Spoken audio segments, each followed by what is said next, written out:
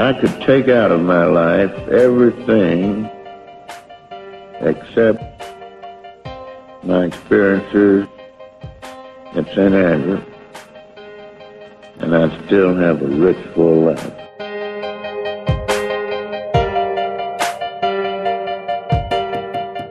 But the last tee shot I hit was more like it. That one in the playoff. Against Barton and Ray. That's right.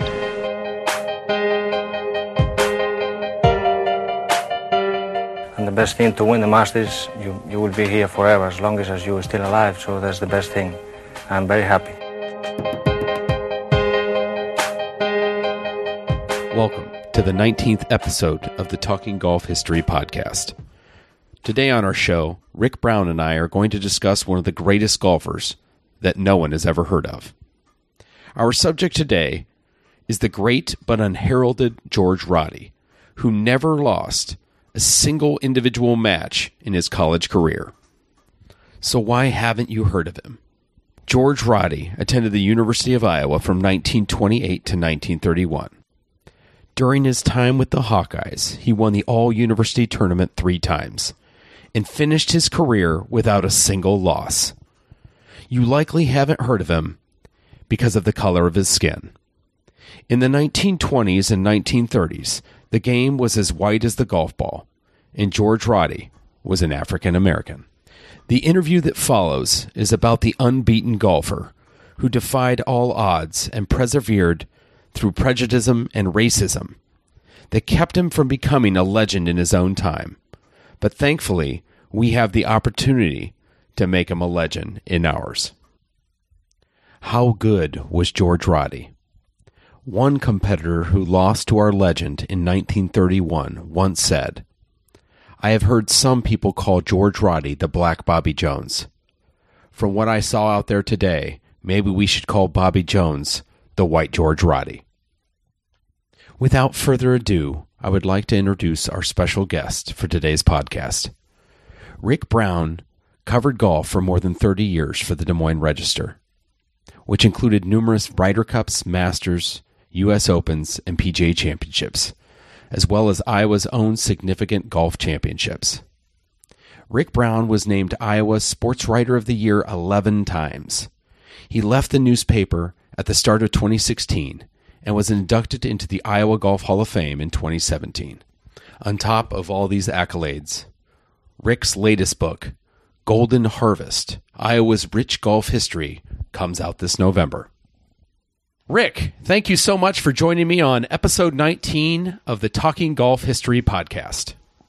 Appreciate it, Conrad. Honored to be on your podcast. I tell you, Rick, before we jump in to the story today about George Roddy, the unknown amateur legend in the game of golf, I was wondering if you could share a little bit about your new book due out this November, Golden Harvest, Iowa's Rich Golf History. Yeah, I appreciate that. It's been a labor of love to research golf, a sport I love in the state I've lived my whole life. Found a lot of very interesting stories, and I knew who the good players were, but a lot of things have gone on that I never knew. Everything from Andy Cohen of Waterloo playing on the LPGA Tour, running into a guy named Karsten Solheim, who gave her a bunch of putters to try out. She thought she was the first LPGA player to use ping equipment, but she was the second. What? I did not know that. That's crazy. Yeah, it's crazy. She and Sherry Wheeler, who played at Arizona State, Sherry Wheeler says, "Do you want to meet this guy? He works at GE. He's got all these weird ideas, but he brings equipment all the time." So she went and tried it out, and they left. And Sherry Wheeler says to Andy Cohen, "What do you think?" She says, "I don't know anything about the technical aspect of the game, but I think he's on to something." And lo and behold, there we go. Stories like that, stories. I was kid Zach Johnson, the first hole of his pro career, he made a triple bogey. Yeah. I did that yesterday, Zach, so we're on the same page.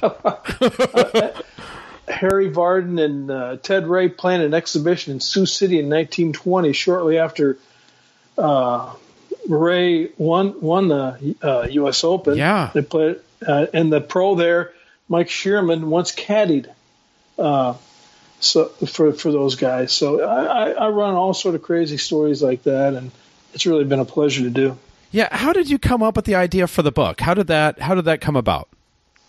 Well, Chad Pitts with the Iowa Golf Association approached me about it a couple years ago. I was still working full-time at the Des Moines Register, and I told him I just don't have the time to invest in this project. And so I took a buyout from the paper the first of 2016, and I had another project. Chris Street was a University of Iowa basketball player who was killed tragically during his junior season. I wrote a book on Chris at his parents' request and got that finished, and then I dived into this golf book. Wow, that's crazy. So is there one story from the book that is your personal favorite? Well,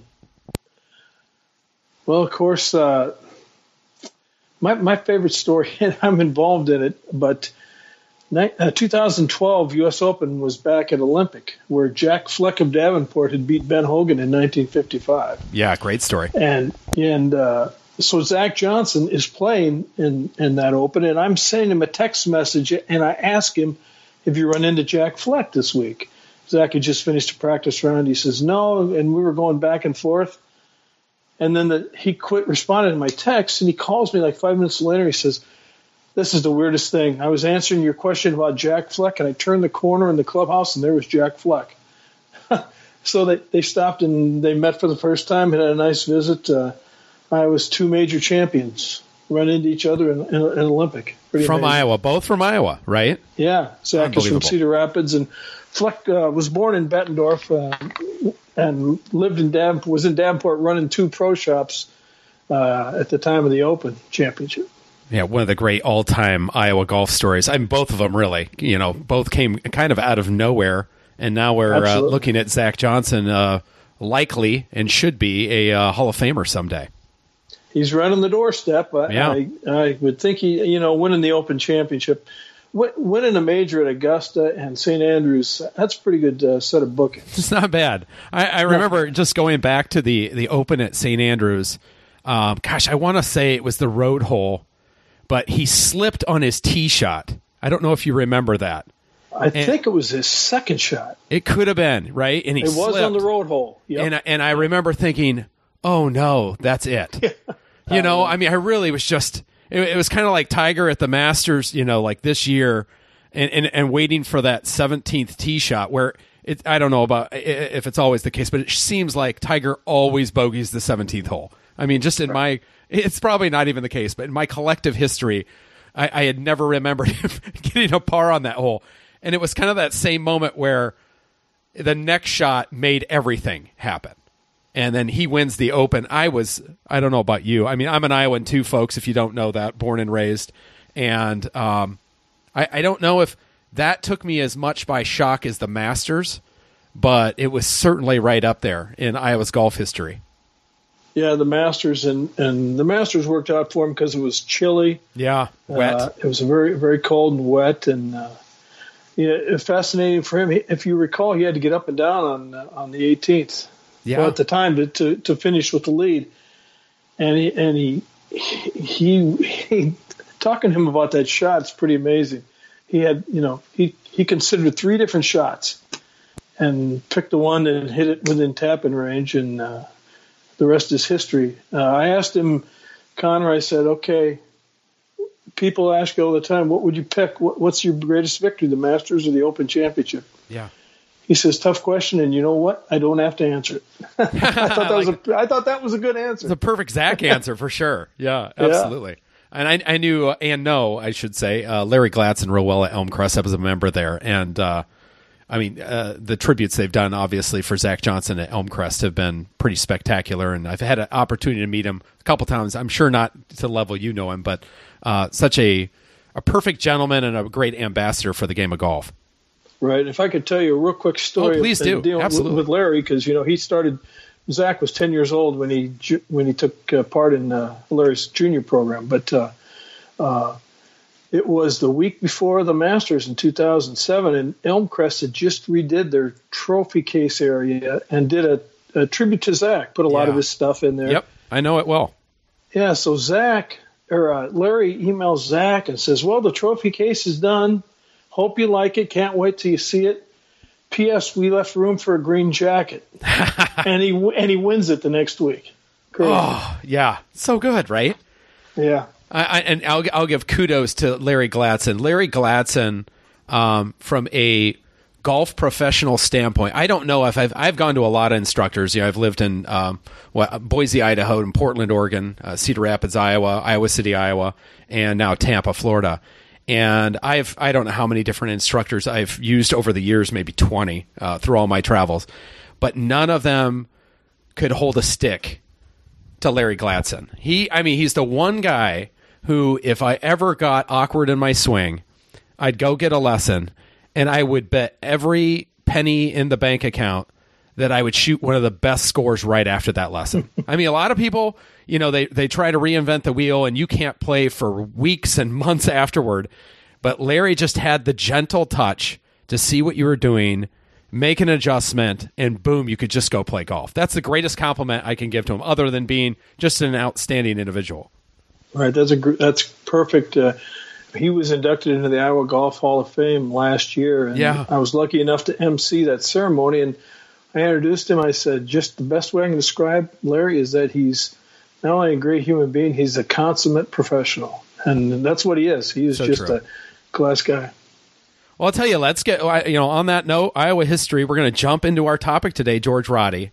I thought before we jumped in, I'd tell a little bit of the weird story I shared with you before we started the podcast about how I came upon this story, and then we'll talk about how you did.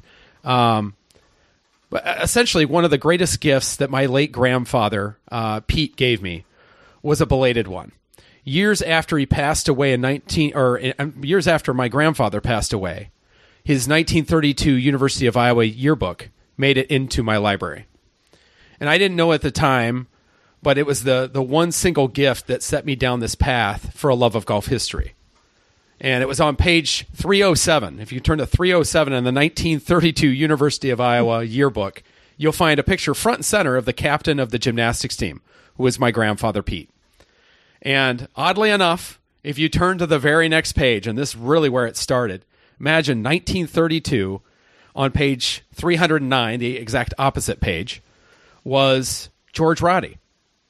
And George Roddy, front and center on the University of Iowa golf team. Handsome gentleman wearing a white shirt and a windblown tie in this photo. He just happened to be African American. And I remember, this is 15 years ago, I remember seeing this photo, and I was really early into playing golf. I had not picked up, I had just picked up golf not that long after I got married. And I was just really taken by that. I didn't know the history like I know the history of the game now. And more than anything, it set me down this weird and wacky double life of golf history and studying it basically every day, every night for sure. And through all that, I started corresponding with George Roddy's daughter, and I started writing a book that I will never finish because I, unlike you, Rick, do not write for a living. I talk for a living, so this works very well for me. Writing for a living, very hard for me to do it and concentrate and finish something. But it really set me. And I think more than anything, we're on episode 19. This is a story that I've wanted to share with people for the last 18 episodes. I've wanted to share with people for the last 15 to 17 years since I stumbled upon it. And I've done little pieces, but I haven't done enough. And that's literally why we're here today, because I think it's an injustice that people don't know the story of George Roddy, for one. And at least the last time I checked, he wasn't even recognized in the University of Iowa Golf Hall of Fame, which I think is a tragedy. And I think we'll get into maybe why, because there have been records that have been lost. But it's a great story. And folks at home, I really hope you enjoy it, and we're going to dive in. But I guess, Rick, the question I have for you is, how did you uncover the story of George Roddy?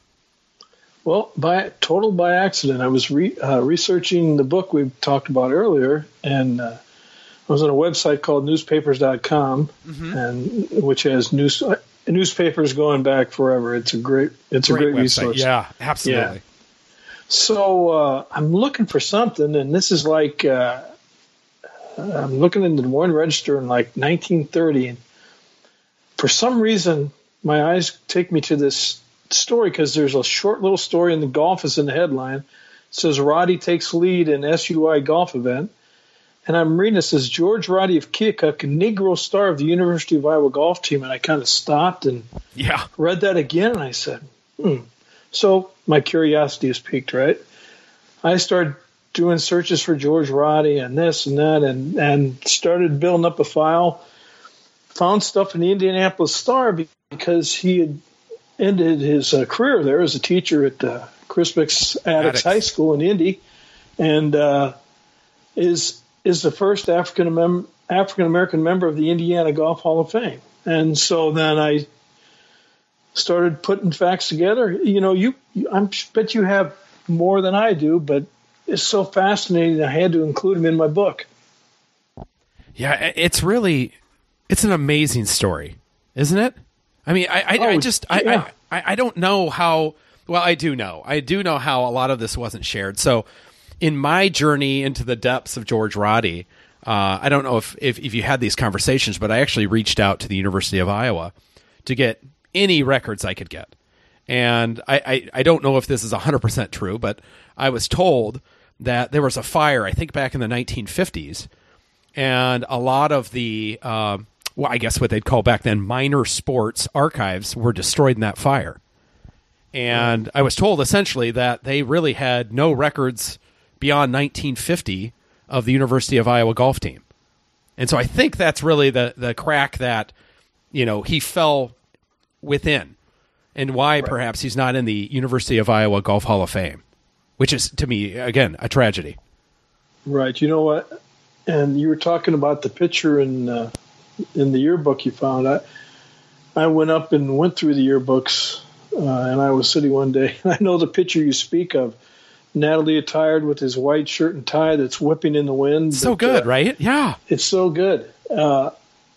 And also found a picture from the Attucks yearbook of George Roddy, Coach George Roddy, with some of his players looking at a persimmon wood. I mean, I love it. It's like anything. Your curiosity is unleashed, and you just can't stop. You keep piling up layers and layers of this guy, trying to find out who he was and how he got there. And he was so, didn't make much about himself, that's for sure. Other people really campaigned hard for him to get him in the Indiana Hall of Fame.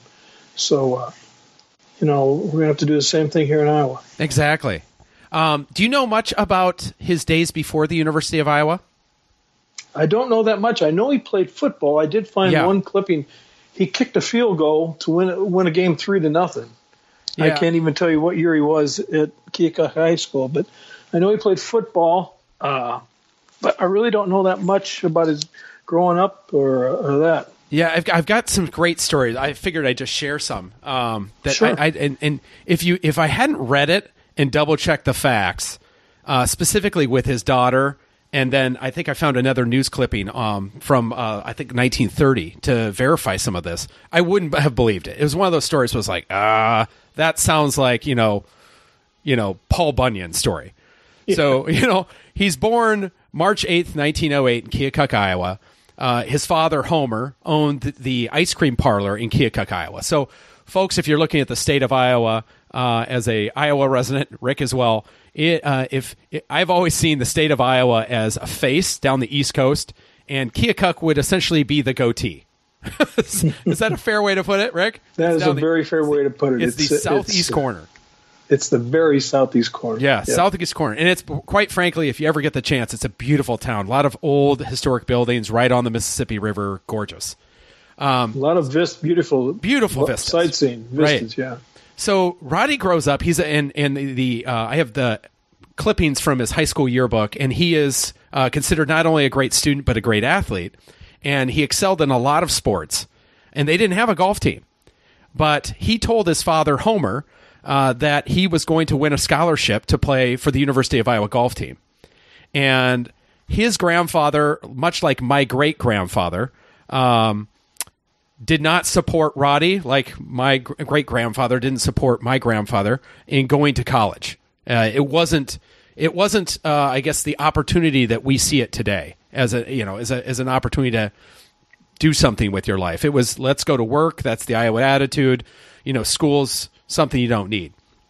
And according to his daughter, and then the article I read, that even though Homer Roddy was well off, he refused to give his son a single penny to pursue anything at the University of Iowa, golf or even going to school. And so with that, and with two sources, Roddy literally left Keokuk with a suitcase and a set of clubs on his back and literally walked 60 miles to Iowa City without a penny on him. And I read that. The first time I heard it from, I believe it was Mary Ann Roddy. I'll have to check that out. I have my notes somewhere. I'll correct it here in our show notes. But first time I read that, I was like, there's just no chance. And then I read it again in an article in 1930, and I was like, unbelievable. Right? I mean, it just starts off the story so rich that, I'm going to school. I'm going to, play for the University of Iowa golf team. And I don't know, do you know the story about how he got on the golf team by chance, Rick? Not for sure. No. So that's another great story. So he went to the University of Iowa, walks into the admission office, is talking about going to school. And the coach back then, I believe it's Coach Kennett. And he asked to go see the University of Iowa athletic offices to meet him. So he walked into his office. Coach Kennett, at one time I remembered his background, and I'll have to look it up, but went to go see him and basically said, I'd like to try out for the golf team. And Kennett was actually, obviously we're talking about 1927, 1928. You have an African-American gentleman coming in with golf bag. There were, to my knowledge, no African-American golfers in the NCAA at the time, certainly not the Big Ten. And the idea, whether he took it seriously or not, he said, your only chance of making the golf team I'll give you is a tryout. But to do it, you have to beat every single player on the team. Right. And so 2 weeks later, they set up essentially a full-day golf match of match play versus the entire team. And one by one, George Roddy took them down. And as the notes go, the first 3 matches didn't go beyond 14 holes. So not only did he win, but he was blowing them out so fast that, I think it was apparent and obvious that he was going to make the team. Which, again, part legend, obviously, but again, corroborating facts on that are pretty good, that's exactly how it went down. Just absolutely amazing. It is. I mean, again, 1920s, right? Right. But, of course, freshmen weren't competing, but he didn't even play his sophomore year. Yeah. I mean, he won the all-university championship his first year there. Yeah. But he didn't play any varsity golf, which there's got to be a story there. And probably racism is involved. Yeah. But crazy that he stuck with it, too. He stuck with his studies and he stuck with his golf and didn't give up and became quite, what a wonderful man, but he accomplished so much. He did. He was also the first African American to be in the School of Engineering at the University of Iowa, and first graduate, of course. Right. I mean, he comes there with no help. Not only does he play great golf, but he gets a degree in engineering. Yeah, that's unbelievable. What share with me some of your recollections from your studies on George? Well, it's every story you read, you go back and read it, it's always star Negro golfer George Roddy, or that Iowa's colored golf star. Yeah, that was a big thing, I guess, that people in newspapers had to identify him by his race. Yeah. You would never, instead of saying, great player or whatnot, he even when he started playing, Connor, it was not easy because by the time he finally started playing, he lettered in 1930 and 31. By the time he started playing in 1930, they only had 4 meets that first year because the University of Iowa's football team was involved in a slush fund scandal and was not allowed to play against Big Ten schools. And a Big Ten faculty committee lifted that in February of 30. Yeah. but they could only schedule one Big Ten meet, and that happened to be Minnesota. Yeah. And what happens? But George Roddy goes out. They're playing Finkbein in Iowa City. He shoots a course record 72 in the craziest way possible. Shot 31-41. Wow, unreal, right? And he beats in his match. He beats William Fowler of Minnesota. Really good player. He'd won the North Dakota Amateur Championship in both 27 and 29. George dispatched to him and was on his way. That was really his big accomplishment that year, because every story you read mentions that, how he set the course record. Yeah, I take this away from people who are talking about how good was George Roddy. I'll just read you this excerpt from the 1932 yearbook on George Roddy. George Roddy repeated his performance of the year before when he outplayed all competition to win the outright all-university tournament in the spring. Roddy plays with a style few teams could cope with and went through the season without once tasting defeat. In most cases, he won his matches by quite comfortable margins. Remarkable. So 2 years without tasting defeat in individual play is what essentially the University of Iowa yearbook is saying. And of those, it doesn't even mention the course records, he said. Obviously, he set one at the University of Iowa Finkbein's course, the old course, obviously, not the course we have today. And I believe he set one at Minnesota and playing against Northwestern in 1931. Right. Now, I did find one match where he drew a singles match his senior year, but I've not found one where he lost. He lost a few doubles matches. Yes, but a team competition.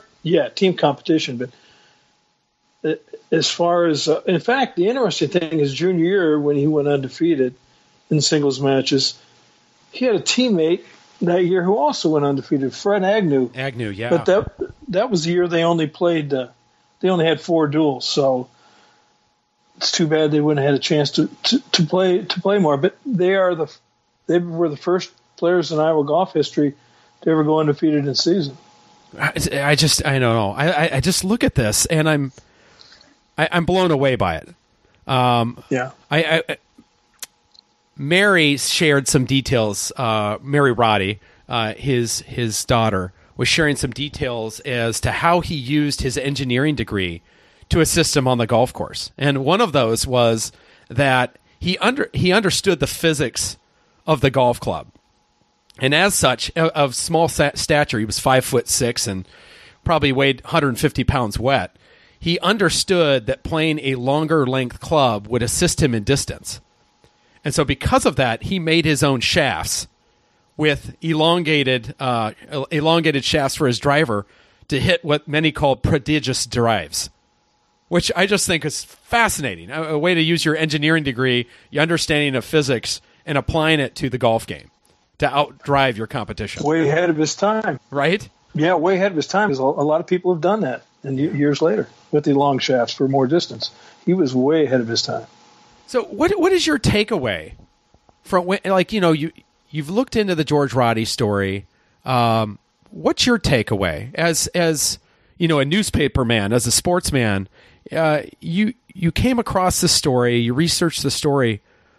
What do you take away from it? Well, I take away how poorly he was treated. Yeah. He did not get to play in the Big Ten championship, even though he was undefeated. Yeah. His junior year, because he was at a club that did not allow African Americans to play. Yeah. So he didn't get to play. And curiously enough, his junior year, Fred Agnew also didn't play in the Big Tens because he was studying for law exams. Yeah. So Coach Kennett took a team there anyway to play in the Big Tens. And after the first round, they were in last place, 44 shots behind ninth place Chicago U. Yeah. And they went home. Said, enough of this nonsense. I mean, yeah, your 2-star players are sitting out essentially. One because of study and the other one because of his race. There's very little written about that I could find, other than there was the the Iowa City Press Citizen has a sports editor named Jack Patton, and he wrote. I've got it right in front of me. In May of 1930, Roddy wasn't used at all. Despite, oh no, that's wrong. Roddy's colors bar him from the Chicago Lynx, and it's just basically it's a tragedy that the guy didn't get to play because of the color of his skin. I mean, now you just shake your head, but my goodness, back in 1930, you would have thought that he'd be able to play, and he wasn't. He just said, "You can't play. You're black." Yeah. I mean, think of that. That makes me angry.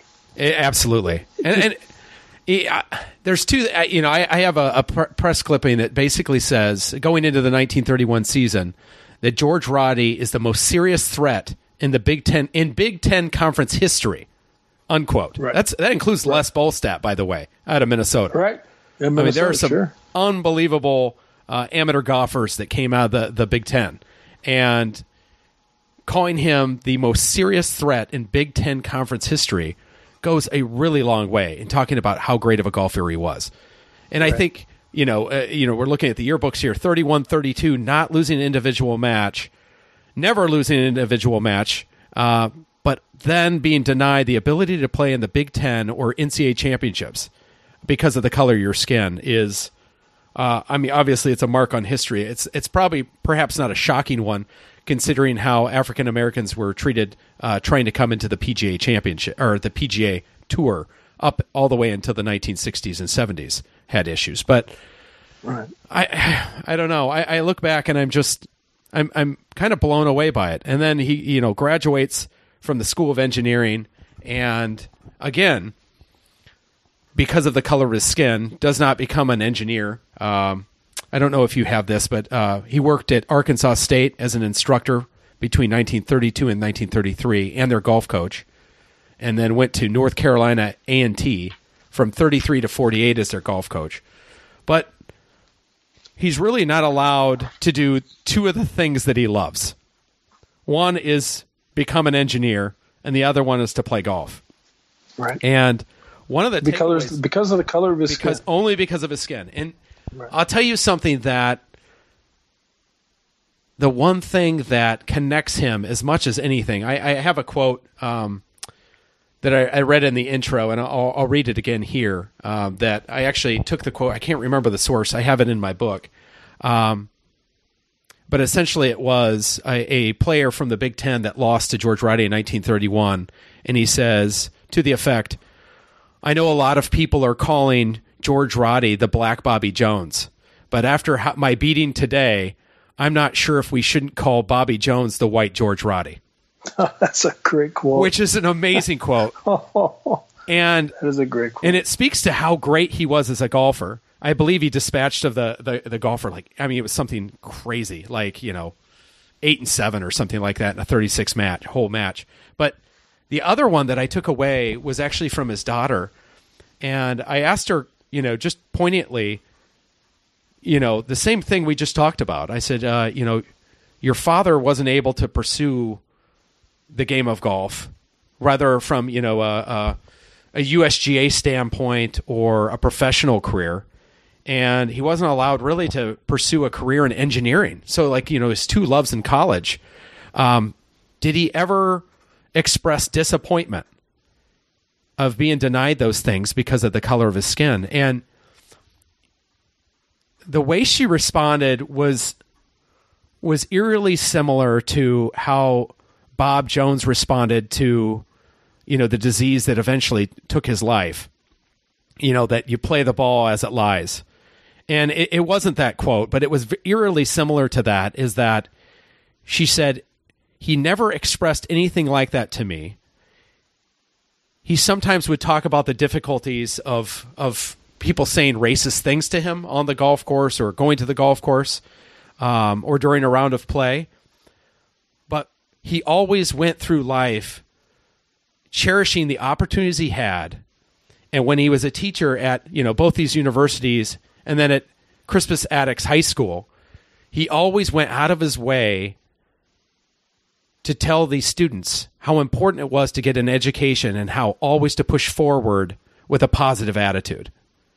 And though not the same in any stretch or regard to the ailment that Bobby Jones met with at the end of his life, I just thought the attitude and perseverance in a very difficult situation, to no fault of your own, was one of the things that struck me as most admirable about George Roddy.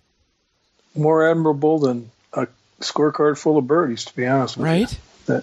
That he could have that attitude and face life that way and keep on keeping on, so to speak, with all those obstacles thrown in his way because of the color of his skin. Yeah. Remarkable. And you know, you go through his career and I always wonder what people thought of him when they saw what he was doing on a golf course. Like senior year, you know, Iowa beat DePaul in a match 10-8. DePaul hadn't lost for 2 years. Yeah, they were undefeated. And George won both singles and doubles matches, won 6 of the 10 points.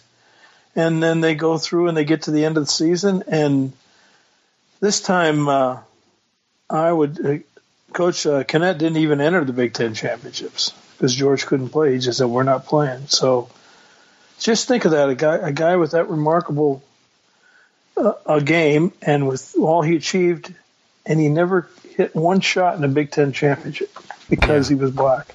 It's the other thing that take away again, you can only imagine perhaps the shock and awe of an African American golfer trying to play his way onto the University of Iowa golf team and then thoroughly destroying, all of these varsity players and blowing them out and winning the all university championship and then not playing until his junior year. But the stories that I've also heard of how his team embraced him once he became this teammate, I think is a remarkable story. That again, it needs to be told, it needs to be shared. Obviously he overcame all these obstacles that were only created because of the color of his skin. But then once he showed how great of a player he was embraced and defended by his players and his coach. I mean, Coach Kennett could have gone to the Big Ten championship without him. Yeah. Right. And the fact that he stood by his player, I don't know. I think it's one of the great, it's a great golf story, period. But in University of Iowa history, I think it's just one of those great moments that should be celebrated. Yep, I agree. And to really no one's fault, you mentioned the fire and losing the records. I don't know that people are aware of George. Yeah.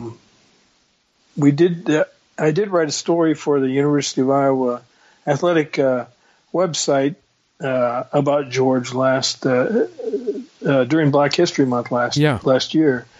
And I am putting together nomination papers for the Hall of Fame in George's name, and hopefully we'll get some traction in the Iowa Golf Hall of Fame. I think that's fantastic. Both. But yes, I'm starting with the University of Iowa, and then I can just take what I write and take it to Iowa Golf Association's Hall of Fame too. So yeah, because on both accords, it's an amazing story that needs to be shared and embraced. Right. I mean, it's just one of those things that it literally has to happen. Has to happen. I agree. I totally agree. To see a man who was denied so many things when he could obviously achieve tremendous things, and here he is. He's playing in the Midwestern Negro Golf Tournament after the golf season at Iowa was done in 31, and comes to Des Moines and wins it there. And I guess you played where you could play. Yeah. But that was his release, and he showed time and time again what a great player he was. So what do you think? What's our takeaway from this? I mean, what can we learn from George Roddy's story? From your perspective, what can we take away from this story? What needs to be shared? What can we learn? Where do we go from here? Well, I think he's a great example for people today. We're so wrapped up in name calling, and there's someone's always to blame. And here's a guy who stood above it all and had every reason to complain and get on top of the mountain and scream, you're not letting me do this. Why are you not letting me do this? He just went about his business, carved out a tremendous career, still played championship golf. He won the Indianapolis City title, I think, in 63, and then again in 67. In 1967, he was 57 years old. Unbelievable. And right. he still won that. I know he reached third round of the U.S. Public Links one time and then volunteered with the USGA, was on the committee on the Public Links Committee for the USGA for a time.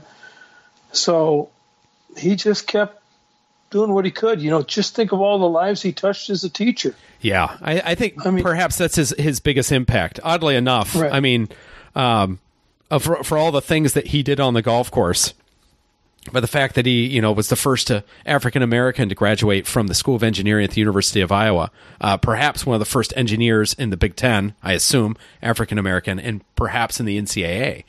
And after all of that, his greatest gift was giving optimism to the kids of Crispus Attucks. Right. Absolutely. He started the golf program there. He was also an industrial arts teacher, but he saw the value of golf of teaching life's great lessons of life that turned its back on him. Yeah. A lot of times. Who better to teach it, I suppose, with, the attitude I'll be honest with you. I mean, I read this story over and over. I think about this story, and it's just infuriating, right? I mean, that's how we take it, right? And right. To imagine someone coming away from that experience with only optimism, a far better person than I would have been. Oh, far better person. I mean, I don't know how anybody could be put in that position and go around with a smile on their life and still start a golf program at Crispus Attucks and teach golf at, 2 universities. Far better person than I would ever have been. You know what I really wish, Connor, is that I wish I could turn back the clock and I could walk up to George Roddy and shake his hand and tell him, I'm so honored to meet you. Shake your hand. Because I think I just wish I could have done that. Yeah. I just think his story is so remarkable. What a great leader of young men and women. What a great example he set for humanity. Yeah. Again, kind of going back to mine, but on a personal level, finding this story in a yearbook that was given to me after my grandfather passed away, not only, introduced me to golf history, but actually, weirdly enough, connected me even more so with my grandfather, right? It was kind of a posthumous gift from my grandfather, because prior to seeing the yearbook, I really wasn't even that much into golf. And, I played sporadically. I wasn't a good player then. And there was something about this story that kind of kicked off, as I mentioned, that double life. And that's really the gift George gave me, right? And I don't know. There are times when I get on the golf course. I'll tell you, there was a time just this week where, I'm a 5 handicap golfer, and I went out and I was on the range and I started shanking the ball, literally 20 shanks in a row right off the tee. And I had guests that came, work guests that were going to play with me. And I was like, I'm not playing today. I'm like, guys, I'll walk, I'll enjoy it. And they were like, you got to play. And the oddest thing popped into my head, and it was really, it's silly when I really think about it, but maybe it was the fact that we were planning this podcast about George Roddy, but I thought about it. I was like, golf is about the journey. It's not about the score you post. And in the company of like-minded people. And I kind of thought, in a weird way, there was a weird connection with Mr. Roddy, that, and you know what, I'm going to play today. I'm going to go through this, and it's not that big of a deal because it's just a score I'm going to post. At the end of the day, my impact one way or other is not going to be, this won't be even a chapter in the book that I write. Unfortunately, I started with a triple and a double right after that, but I digress. Yeah. But it's funny that there are times, both in golf and sometimes in life, where, I get down on something and I reflect on his story, and his story is one of optimism, not regret. And that's I don't know, not to get too emotional about it, but that's kind of his gift to me. And we never met. I mean, I'm the same. I'd love to go back in a time machine and literally wonder at his play. But I don't know. I feel like I'm connected to him anyway on a daily basis whenever I struggle, or even in those moments when, we have a chance to talk about him today. I'm just glad I ran into that story in the newspaper in 1930. Right. So when I saw you, I think it was on Twitter, on your Golf Historian's Twitter page, you mentioned something about George, and and Rick connected us, right? It was Rick. Yeah, right. Yeah. Rick Tegmeyer, yeah. And I thought, and I'm so glad I stumbled into that. What are the chances? Story. I feel like there's only like 2 people in this world that know the story. I mean, I know. It's I'm so glad you're writing this book, by the way. And I'm so glad that there will be something in print that people can read and get a grasp of it, because I feel like I let him down. But my book was going to suck, folks. I'm not going to lie to you. I literally have the manuscript right here. It's called The Lost Champion. And before we started the podcast, I started reading it. And again, it's 15 years ago. I was an idiot. So I'm looking through this thing and I'm like, man, if I ever wrote this book, I would have to burn half of it because it's just worthless. But, it did start me down this path, and, this is my manuscript. It just happens to be one that you listen to.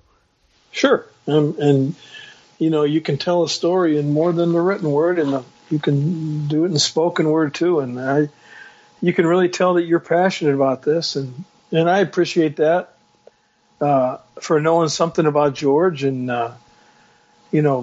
in a way, it's a great testimony to him on your behalf that you're keeping his legacy alive, a legacy that a lot of people don't know about.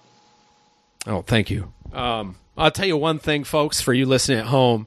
If you do listen to the podcast regularly, I tend to do a narrative form of stories called Golf from the Fringe, and it won't be this year, but perhaps next year or the year after, I'll do a story that's dedicated to George Roddy that will hopefully do my book my unwritten, never to be published terrible book some kind of justice in telling the story in narrative form. That's what I can promise you. It's so funny. That would be great. I would look forward to hearing that. So where do you go from here, Rick? I mean, you have your book. It comes out in November. How can people get a hold of it? Well, we're going to, I guess the easiest way right now, because that's still being hashed out, the distribution, they can go to the Iowa Golf Association's website, www.iga.org. As soon as there's a facsimile cover, they're going to start pre-sales, and there'll be information up there on how you can get the book. Fantastic. If people are in Iowa, we will have book signings, and we're going to try to get out to the golf community as best we can. So I guess that'd be my best advice. And then what are you working on now? So you finished this book. When did you finished it earlier this year, right? I think when we first started talking, were you still, maybe you were in the editing process? Well, actually what happened, to be brutally honest with you, Connor, I got done and it was too long. There's no such thing. No such thing. I know. But so I had to rewrite my manuscript and shorten it and tighten things up and combine some things, take out some stories. So that took several months to get it right, and we're now on the home stretch. So I'm anxiously awaiting for it to come off the printing company, open up a box, and see it. Yeah. So you basically wrote War and Peace right off the bat. Well, pretty close, but people who know me know, and I was this way in my newspaper career. I loved the history and I loved the research of a story. Yeah. And it was hard for me to leave stuff out. I can't even imagine. Or leave out facts. And so thus it was very long. Yeah. War and Peace. So now we cut it down, and I just did another edit on it last week, and I'm really happy with the results. So is there I hope anything people enjoy it? Is there anything you cut out that you regret cutting out now?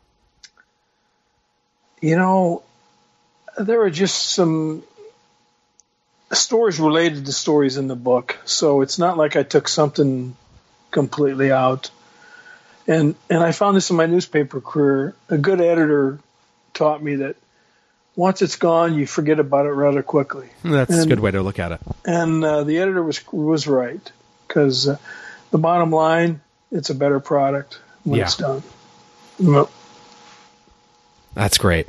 Well, listen, I don't want to take up too much more of your time. I just want to sincerely thank you for coming on the show. This is episode 19 of the Talking Golf History podcast, and to me, it's a very special and near to dear to my heart. It's one, as I mentioned before, that not only connects me to the thing that started me in golf history, but also connects me to my great-grandfather, or my grandfather, Grandpa Pete. So thank you so much for coming on the show. I really, Rick, I can't even tell you, first of all, how happy I was to hear that you knew that story. I know we were corresponding, and I think Rick was in the middle of it, and you were writing the book, and I said, hey, do you have anything in there about, George Roddy? And when you said yes, I was literally floored. Like, you probably couldn't grasp it from my emails, but I was like, oh my gosh, I found a kindred spirit. That's right. Well, George deserves a few kindred spirits. He does. Let's put it that way. Well, I will tell you this, and you have my word on this. If you need any help, anything I can do, anything, to help get him inducted at the Iowa Golf Hall of Fame and the University of Iowa Golf Hall of Fame, I am in full bore. I'm 2 feet in. I will be on a flight to Iowa City or Des Moines or wherever you need to go. It's that important to me. It's a story that needs to be told. And I think it's a story that we all, not just Iowans, but all golfers should be proud of, because not of just his accomplishments and his undefeated, career in singles, but just his undefeated attitude, I think, in life. Yeah, the Iowa work ethic is something that people outside of Iowa probably get tired of hearing, but there's a lot of truth to that, and George Roddy, they should make a statue for Iowa work ethic. I agree.